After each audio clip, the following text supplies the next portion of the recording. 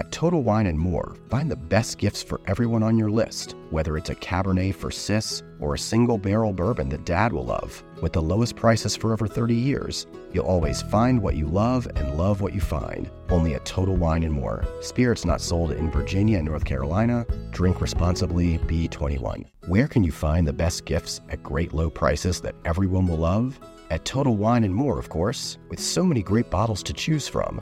Find something for everyone on your list, whether it's a Cabernet for your sis, sparkling wine for a coworker, or a single barrel bourbon for Dad. And if you need any help, just ask one of their friendly guides for advice. With the lowest prices for over 30 years, you'll always find what you love and love what you find. Only at Total Wine & More. Spirits not sold in Virginia and North Carolina. Drink responsibly. Be 21.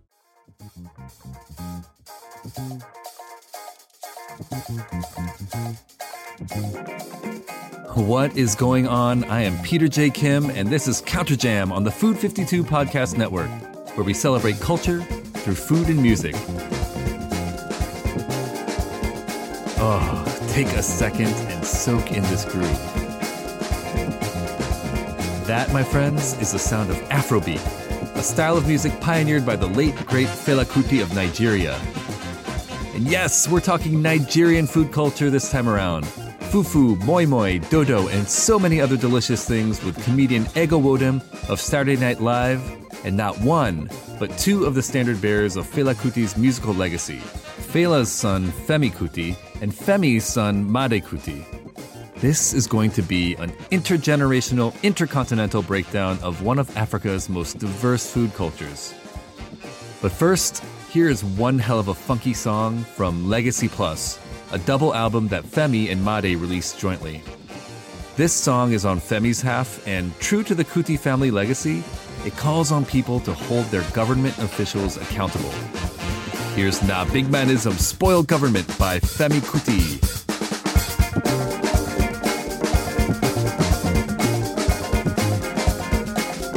We do not criticize government because we want government to fail.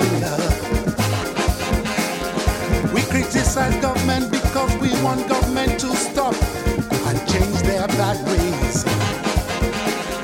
Many join politics for selfish reasons and their personal gain. It's why to the people they bring so much suffering, hunger and pain. We the people must understand as citizens, we are part of government. And as citizens with the people give government officials empowerment. When government officials start to think that better pass we the citizens, big manism don't enter the equation. Government don't start to lose their common sense. Big manism spoil government. Come on, tell them, let them hear, let them change. Big manism spoil government. Come on, tell them, let them change their ways. Big manism spoil government. Big manism, big manism, big manism. Big manism spoil government. Oh yeah, 1, 2, 3. Hey. That was Na Big Manism Spoil Government by Femi Kuti, the first of 3 tracks that we'll be spinning today from Femi Kuti and Made Kuti's double album, Legacy Plus. I want to lead off with a very important note. We'll be talking about Nigeria in this episode, but let's remember that Nigeria as a political entity is artifice. As is the case with so many other African nations, its borders were not decided by its inhabitants. They were dictated by colonial powers, in this case, British colonizers.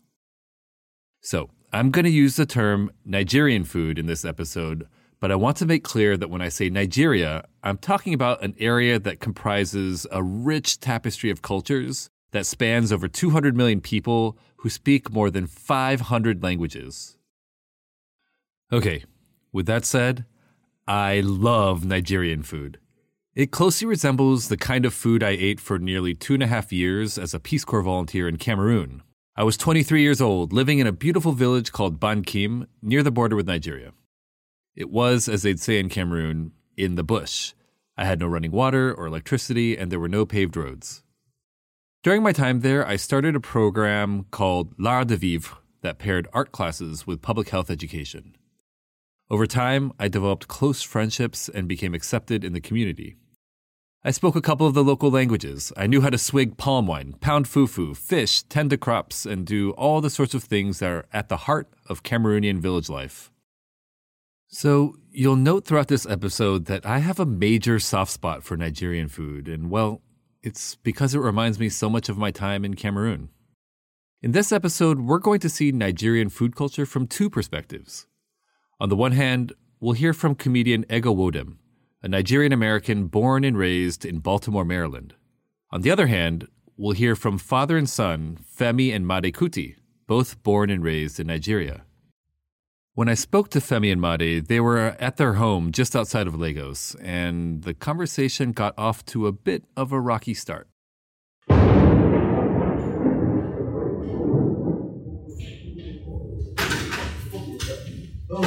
thought that was the judge. Sorry, that was your problem. I was using earphones. Okay, Femi, Made, I don't know if you can hear me, but we have lost you. And so if you can hear me, we'll need you to rejoin. Sorry about that. We have no electricity, so we have to put on the gen. So before this started, I told them to put on the gen in case the electricity goes off. So what happened was the generator broke down. So we had to put on the spare gen. So it's, we live in a very hectic environment. You need 2-3 generators because of the electricity, which goes off, on, off. Nigeria is crazy. We have to go through this every day. Oh, thankfully, we sorted things out. We started talking about a dish called jollof rice, which is as close to a national dish as Nigeria has. Here's how Madi explained it. It's rice made with stew with the rice, and the stew made to be part of the rice, and it's the best kind of rice there is. And there's this whole argument going on with who has the best jollof rice, Nigeria or Ghana or Cameroon or this place. And it really, it's a pointless argument because it really depends on the cook. I've had bad Nigerian jollof and fantastic Nigerian jollof. So, and you have the choice of rice. It doesn't matter what type of rice you use. I prefer basmati rice. Basically, jollof rice, you put as much ingredients as, sometimes you might even have egg in the jollof rice. You might have corned beef in the jollof rice. But you have to be an expert at how you mix it. So you don't put too much of anything. So it's how you blend all those ingredients and mix them all together with the rice. I spoke with Ego, who thankfully did not need to fire up 2 backup generators to make the interview happen. And it's safe to say she shared Made's love for jollof. When we kind of went into this lockdown, I was making jollof rice with regularity. But then that also starts to do a number on you. So I stopped because, and then it was like, I'm making a big pot. I only know how to make a big pot of it, right? But I live alone. I'm a single woman. And so I have this big pot of jollof rice, but here, and you'd say like, oh, it'll last you days and days. But it would be so good that I would eat probably 3 to 4 bowls in one sitting. And then that's not healthy. So I was like, this is not sustainable. I have to stop doing this. And then there was, right before I tapered off and making jollof rice regularly, it was like, it's so good. I want it to myself. But then I was like, you know what? This is not a way to live. So I started offering it to friends. But I can't make Nigerian food the way my mom does. So then I just kind of sit it out. As someone who's eaten his fair share of jollof, I can attest. It can be crazy good.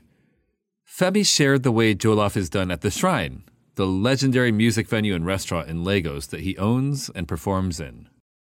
The best jollof rice are party jollof rice, weddings, when you go to all these big weddings. Like we always have this New Year's party, and the girl who cooks for the Shrine, she has a restaurant in the Shrine. Our auntie used to be a great cook during my father's time, so she took over. She makes, her jollof rice is like killing. When you eat her jollof rice, There's no jollof rice better than her jollof rice I've ever tasted. She's an acute jollof rice party maker. And she can make for 1,000 people. And it's, some people make it, and if you don't get there quickly, the next batch is not as nice. This is every section of the jollof rice is excellent.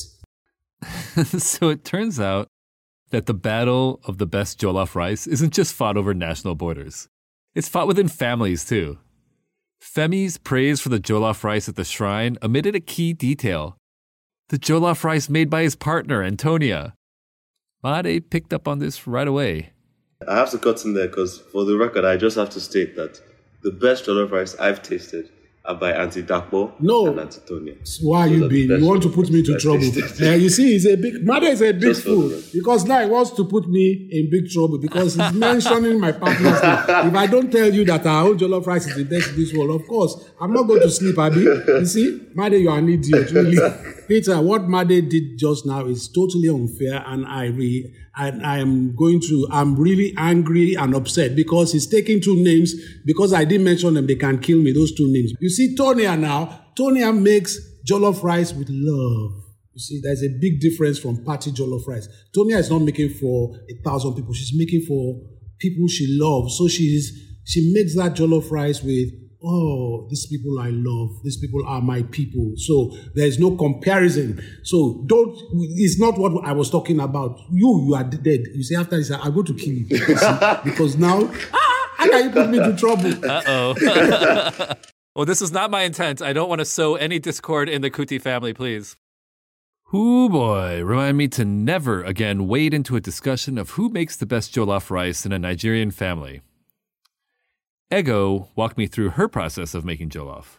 I can tell you how to make it. You're going to saute some onions and garlic in some vegetable oil, and then take some tomato paste. And I like mine to be tomato heavy, so maybe I do a little more tomato paste. Yeah. And you grind onions and tomatoes and puree them.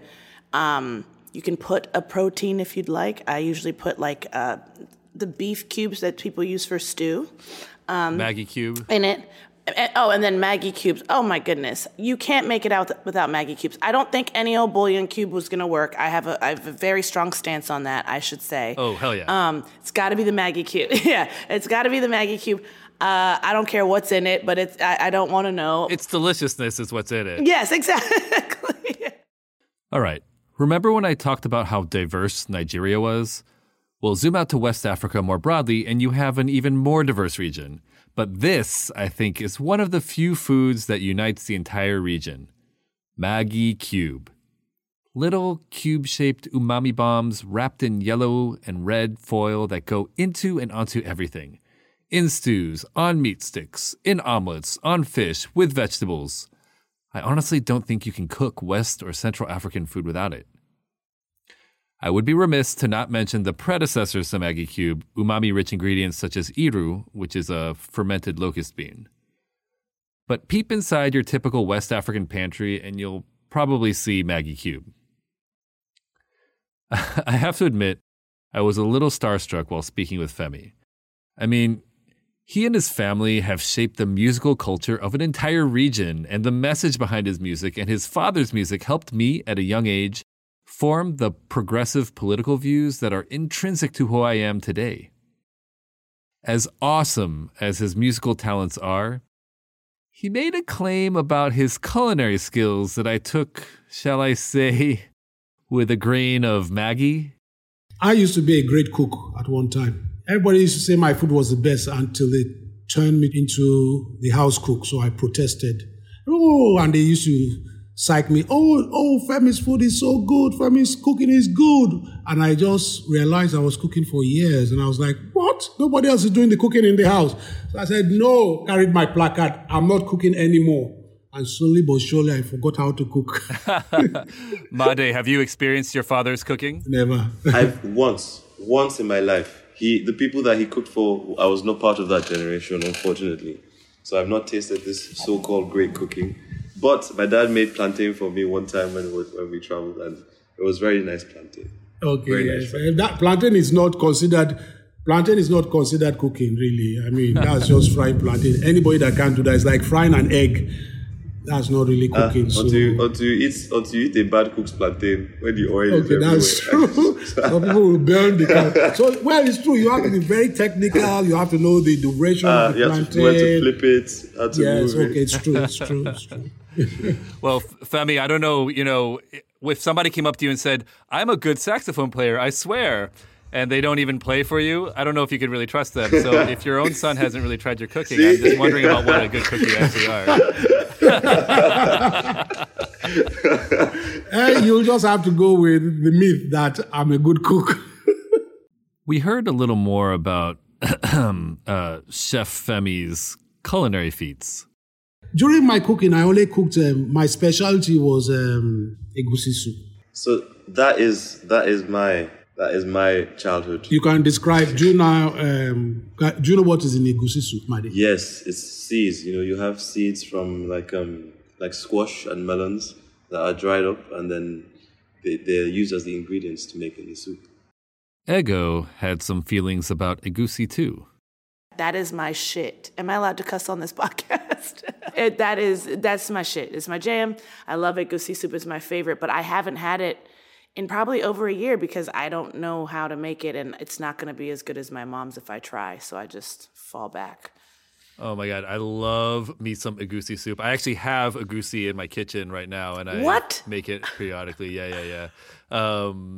I hit up the African markets, and I'm making me some egusi soup. You know what? If I can do it, I go, come on now. I know. Hearing you say that, I'm just like, I'm motivated, but also ashamed at the same time because I'm like, well, you know, I can do it. I could. That's what you're setting out to do, is shame me. Now I'm like, okay, girl, it's one of my favorites, and I like to go extra on the egusi. Like when my mom would make it, I did have requests for like how much egusi she would use. I had it at a restaurant in LA last year, and my first time eating at a Nigerian restaurant was last year. That's crazy. Yeah, it's because I think my mom makes the best Nigerian food. So my mom will sometimes make rice and stew, which is sort of like jollof rice in that it's rice-based and there's tomato. The stew itself is tomato-based. It's just not mixed. You mix it when you eat it, essentially. You top it with the stew. Right. But my mom will sometimes make stew with fish, and I like have a hard no stew with fish thing. But she'll still make it and is like kind of like, fuck you. Which good for her. Honestly, good for her. But she will make a stew with fish and like enjoys it. She really enjoys fresh fish. But like stockfish is something I grew up eating. I still enjoy crawfish, stockfish. I didn't even know until I moved out and went to college and I started to explore the world on my own. I just thought also crawfish was like a Nigerian thing. And then I'm like, no, they eat it down in New Orleans. Like the things I didn't know. All right. This brings me to one of the other foods that I think unites not just West Africa, but almost all of sub-Saharan Africa, which is remarkable given just how diverse the continent is. It's fufu. Well, I should say I know it as fufu since that's what we called it in Cameroon. In my research, I've come across over 70 names for it. It's called futu in Côte d'Ivoire, ugali in Uganda, pap in South Africa, walla walla in South Sudan, and on and on. Whatever you call it, though, it's a ball of cooked starch eaten with the hands and used to sop up stews or sauces. Sometimes it's a porridge made of grain mixed with hot water. Sometimes it's a pounded starch, such as plantains or yams. It's not particularly flavorful on its own, and it's not meant to be. It's a vehicle for sauce. I ate it pretty much every day while I lived in Cameroon, and I loved it. There is something so satisfying about the tactile sensation of manipulating a doughy ball and dunking it into sauce. Growing up, a lot of fufu in my house. Yes, lots of fufu. I am a fufu head. Oh, man. Okay, so you need to go live in my family's home. They would happily sub you out for me because by the way, young age... Hey, Ego's mom, I love stew with fish, so just saying, putting that out there. You should absolutely go be her child because I don't like fufu, and I haven't since I was a child. I know, but listen, my My brothers love it. My sister loves it. My sister, when we lived together in LA, she knows how to make okra soup, which is another soup that I absolutely love. And the okra draws, and like it just is. I'm making a hand motion, guys. You can't see, but like the okra draws. It's so delicious, and it's like spinach and okra and like, oh my goodness, I want it. Oh, so, yeah. I mean, like West sister, Africans don't shy away from like the sticky okra like consistency. Not at it's like all. It's actually desired. Yeah. It's desired, and I didn't know that. Like, so now as a full-blown adult, having my own experiences in the world, going to eat with friends, meeting friends who are foodies as well, because I am very much one, and seeing them not enjoy okra and be like, oh, I don't like okra, and I'm like, that's psychotic to me because I think it's so good, and because I grew up on it. But then ironically, like, you know, I grew up eating, they were serving me fufu and they used to try to make me eat it, and I never came around. But my sister loves it. My siblings, they would have friends come over who were American-born, white people, American-born, black people, and they would love it, and they would request it from my mom. Like, can I have fufu? And I'd be like, I don't get it. I just don't get it. But I want to get it. I feel like my card is going to get revoked. But yeah. What kind of fufu did your family generally eat? So my mom, the way she would make it here, she would use Jiffy. My mom used Jiffy to make it here. But I grew up calling it farina because they called it farina in my house. But she used Jiffy a lot growing up, and then sometimes would use potato flakes, instant potato flakes in hers. And because I don't like it, I never cared to like learn much about it. My aunt, they use some sort of wheat. My aunt and uncle, they use a wheat in one, but my mom doesn't like it made that way. And then I've talked to her about, how could I forget? I haven't had this in forever. You're making me remember gari. Oh, man. I love gari. Okay. So I used to love that growing up, even as a snack. So you can use gari to eat soup the way you eat fufu. It's more grainy, if I remember correctly. Yeah. I truly haven't had this since I was a child, but now I'm remembering. So good. Yeah. So can you explain just what gari is? Yeah, gari is like also starchy, but is that cassava? Yeah, it's cassava. And I'm asking, I'm like, you know more about that. I love how much more you know than I do. I'm just like, yeah, my life, it's a given. I've got your mom right questions. here, and we're just laughing our asses off. So yeah. She's like, I'm embarrassed of. Yeah, gari is like a starchy. It's also kind of doughy the way they serve farina. Yeah. But it's far more grainy or it's grainier, and it. If anyone knows cassava, like I've been to Brazilian restaurants and they serve yucca root. I feel like it's almost in that same world. It is yucca root. Cassava, yeah. So like cassava is a crazy root Okay. because it has so many names. So you can call it manioc, you can call it cassava, you can call it yucca, and it's so good. But it's all the same stuff, and it's like it's a tuber. Okay, this is meant to be an educational moment for me, right? There you go. I'm like, this entire podcast episode, I am simply learning, but because all these things were just a given to me growing up, I was like, I don't ask questions. This is what we eat. But that's how I would describe gari. But how would you? Because I feel like you're going to do a better job. So I think actually what you're talking about really is, I mean. So fufu is kind of like a family of things, and it's like essentially blobs of starch that you like dip into stews. And so, I mean, I think what you're telling me is there's a certain kind of fufu that you don't really like, but I think you actually do like fufu. It's just that maybe you don't like, maybe you just don't like the jiffy fufu. Yes, we're unpacking this right now. This is important to me because I do like gari.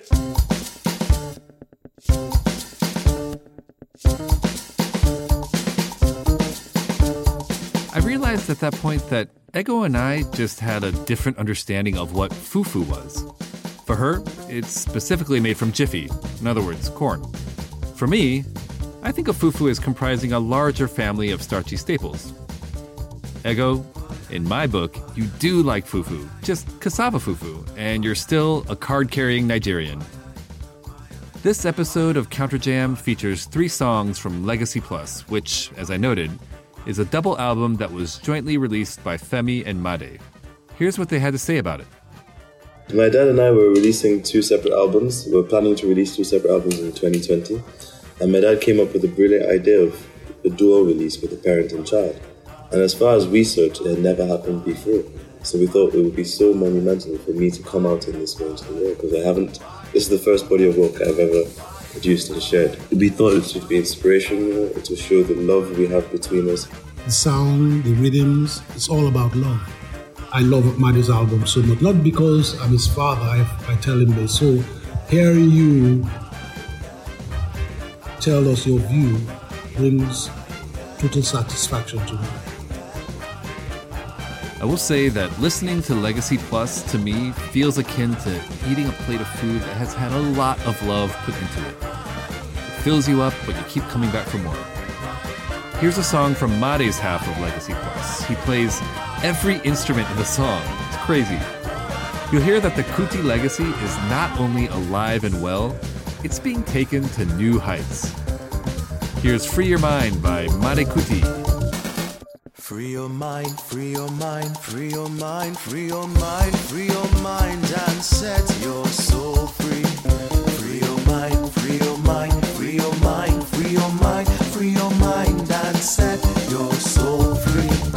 Free your mind, free your mind, free your mind, free your mind, free your mind and set your soul free. Free your mind, free your mind, free your mind, free your mind, free your mind and set your soul free. Free your mind, free your mind, free your mind, free your mind, free your mind and set your soul free. Free your mind, free your mind, free your mind, free your mind, free your mind and set your soul free. Next up, we're going to go through 6 key differences between Nigerian culture and American culture on both the food and music fronts. Stay tuned. Based on my conversations with Femi, Made, and Ego, I identified a few key ways that Nigerian culture differs from American culture. Number 1, Nigerians do not like bloody meat. We don't like red meat. Our meat has to be really well cooked. Yeah. I can't, and then when you even tell them in the restaurant, they're like insulted. What? Why are you spoiling the meat? We are like, no, I can't eat it. And then they sometimes get offended because they don't like preparing their meat like that. Sometimes we cook it, then fry it, and it's still very soft, but it's really very well cooked meat. Yeah. Yeah, I remember going out with one of my friends, a friend of mine, and she accidentally ordered like medium rare for the steak she ordered. she felt challenged by it. What is this bloody meat? Yeah. It's like barbaric. I mean, the first time I had it, I even knew was an option.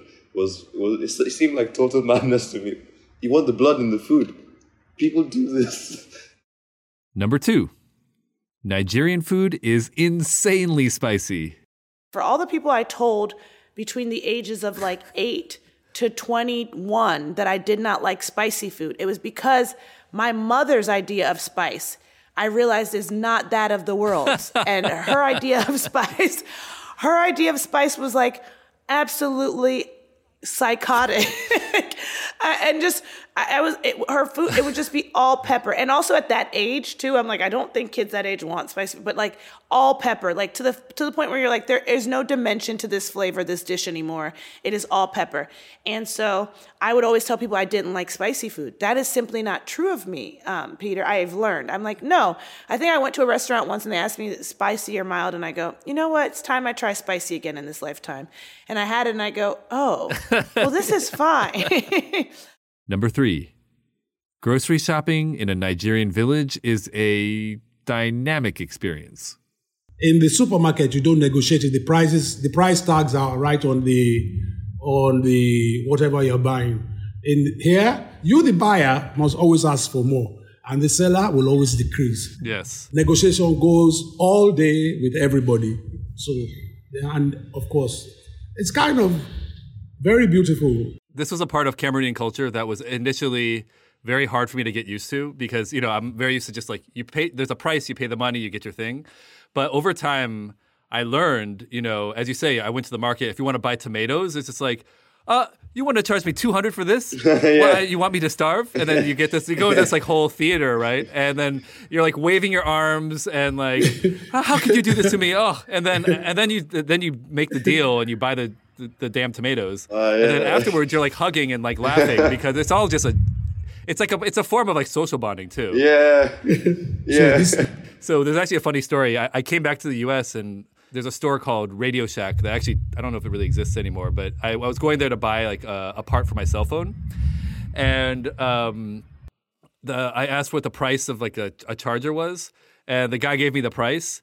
And I just stood there and I sucked my teeth like this and just stood there waiting. Because it was a habit for me when somebody gave me a price to just make that sound and wait. And my friend came up to me and said, "Peter, this is very awkward. Like you're not they gave you the price already. Like nothing's gonna change." Another thing about the market is I think it's a way of communication as well. Because you go to the market and everybody's asking, how is your family? How is your child? Blah, blah. So a conversation starts while you are negotiating for whatever you're buying. So it's not, and then you become close, you become like friends because you have a customer. So if this, where you're buying from treats you and whoever is not rude or very polite in this respect, it's not just about buying. People that go to the market find that joy as well of that conversation that goes on in the market. That's right. And I feel like something is really lost in a country like the US where we're moving toward, when you go to a supermarket here, there's machines where you just stand in front of the machine and it says, place your item on the scanner. And then you put... I hate those machines. I guess it's convenient. But at the end of the day, if we keep doing this more and more and more, when are we ever going to be talking to each other and dealing with each other as human beings? And so I love the fact that the market really forced me to really get to know the people in my village. Yeah, then you even know you know the names, you know your name, you get acquainted in a way. Not too acquainted, but acquainted enough to trust each other. Number 4, cooking techniques in Nigeria are hands-on, literally. I went to stay in the village, and the first night my mom told one of my cousins, okay, she's hungry, could you make her something? And she went and made me rice and stew on like some sort of cast iron skillet over firewood. It was perhaps the best rice and stew I've ever had in my life over firewood outside. And it was so good. My God. And that takes like so much like attention to just like maintain the right level of flame. Yeah. And then like cooking is just a whole, cooking in like a village setting in Cameroon, or I imagine in Nigeria, it's just such a different activity because, first of all, there's no cutting boards. So, like, you're cutting all of your vegetables in your hand directly over the pot. Yeah. And then you have this fire you're actively managing. You know what I mean? It's it's a totally different kind of experience. It's much more of, like, this organic kind of give and take with the food. Yes. Like, you're really, like, sort of dancing with it rather than, like, in the U.S. where it just, like, goes on the stovetop, you let it simmer, Yes. That's, speaking of cutting in your hand, do you know that I thought that was normal? So I grew up here in the U.S., but I grew up with my mom cutting onions in her hand. We had cutting boards. We had them for sure. And so up until truly like maybe 3 years ago, I was like, this is not necessary here in my kitchen where I could just use a cutting board. It's not a necessary risk, but I just thought it was normal. And so I was cutting in my hand. And I think I was cooking with a friend once who was like, why are you doing that? And I was like, this is how I don't know. This is how I know to cook. But I learned to cut plantain and cook plantain from my aunt, the British one, cutting the plantain in my hand. And I still do to this day, Peter. I love that. And so like the onions, I'm like, okay, we'll do it on a cutting board because I now understand that that's maybe not necessary. But in my mind, like the part of making the plantain so good is you got to cut it in your hand. And so I just cut it in my hand. Ego, I'm going to tell you from the way I see it is that is a connection between you and Nigeria via your mom. Yeah. I mean, because and it's amazing that your mom still cuts things that way. Yep. I love that. I love it. Number 5, when it comes to food, Nigerians go straight to the point. Another thing I find is the 3-course meal in Europe, especially. Yeah. You start with dessert. You start with salad. And then after the course, you have sweets. We don't do that. We go straight to the dish. Wow. And we collapse after. We deal with our business straight away. That's right. So African people, we are not ready. No, we don't mess around. What's salad? And that salad, I remember taking my on tour for the first time and they bring all the salad. Everybody's like, what's all this? And we're all like, then the cooks get really upset because nobody's eating the salad. Yes. The two things I have to add to that. One is our demand for sauce. So Yes. And they just gave us rice. How can you bring rice with no sauce? We were all lost. And the second thing is food portions. We eat really huge amounts. No, because we have everything is compounded in the one dish. Dessert, the dish, exactly. an appetizer. Everything. One course meal. And number 6, at least in Ego's estimation, Nigerian singers could take it down a notch. The other bit of Nigerian pop culture that I was exposed to a lot, well, I don't know if I call this pop culture, was like super religious music. And so some of the bush taxis in Cameroon, the drivers would just be blasting Nigerian like religious like music. And there was this one singer, but like she had a song that was like a hit while I was there.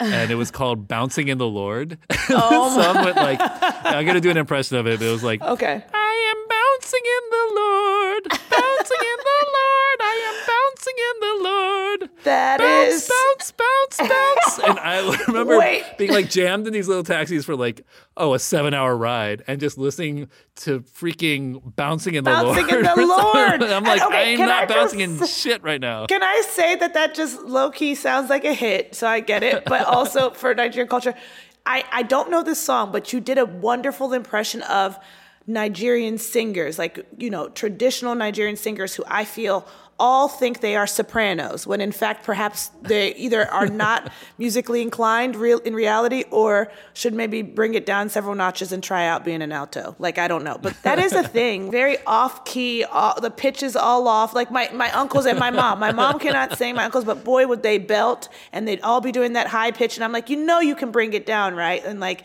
kind of get into a comfortable zone. But one of my favorites as you're singing in that high pitch is from my mom's village, this cassette tape. I don't think I'd ever be able to find it online, but I remember they used to play it on car rides.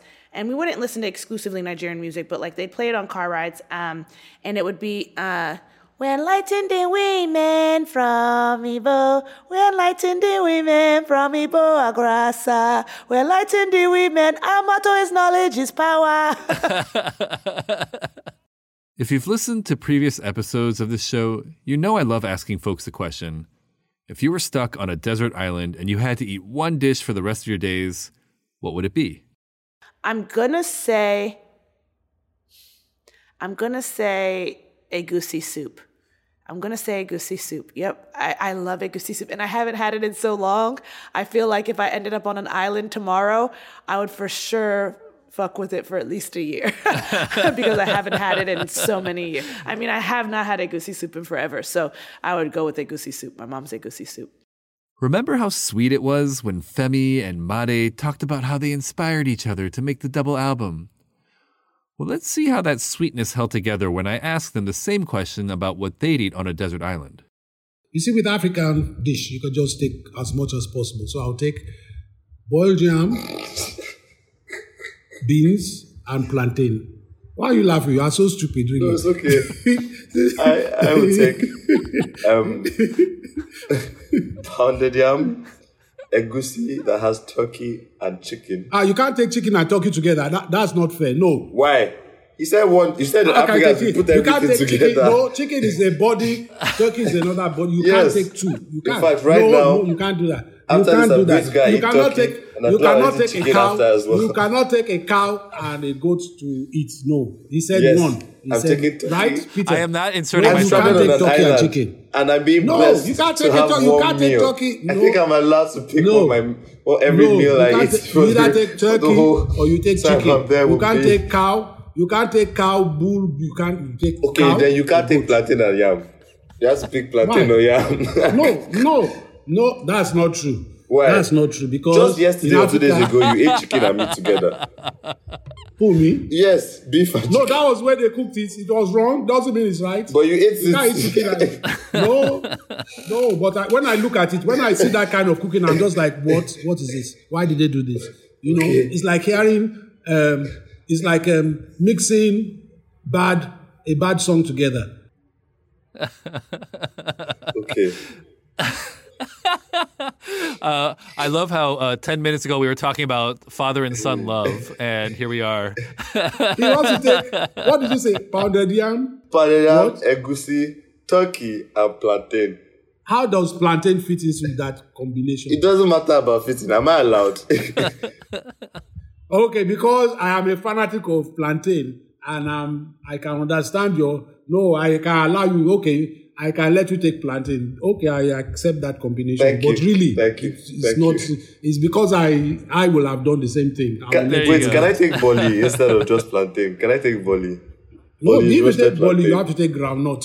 If you take bolly, you have to take Bolly and groundnuts. Okay, my dish is complete. you know- Pounded yam, egusi, turkey, bolly and groundnuts. Okay. Do you know bolly? Can I make clear that you two are on separate islands? So it'll be, you're Yes. not on the same Yes. island. So that's why I can have bolly and groundnuts. So and we with my can't go to pounded meet yam, each egusi and other turkey. and share the food. No, we can't. His combination is very good because you have never tasted bolly with groundnuts? Of course. This is like a very important delicacy in the afternoon. Just dip it in the groundnuts. You open the plantain and put the groundnuts in the middle. It's like a sandwich. Lovely. Yes.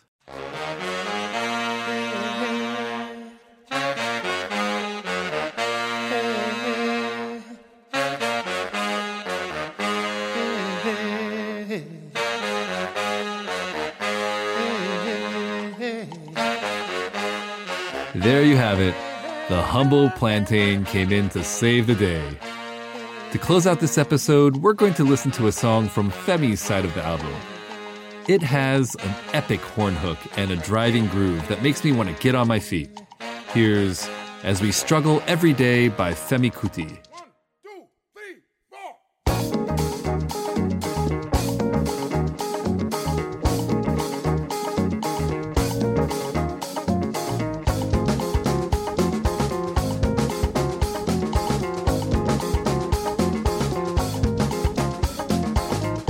As we struggle every day, we try to find a better way. See these leaders, we so push jail. Now in my people learn the hell. As we struggle every day, we try to find a better way. See these leaders, we so push jail. Now hear my people that they hell, that they hell, that they hell.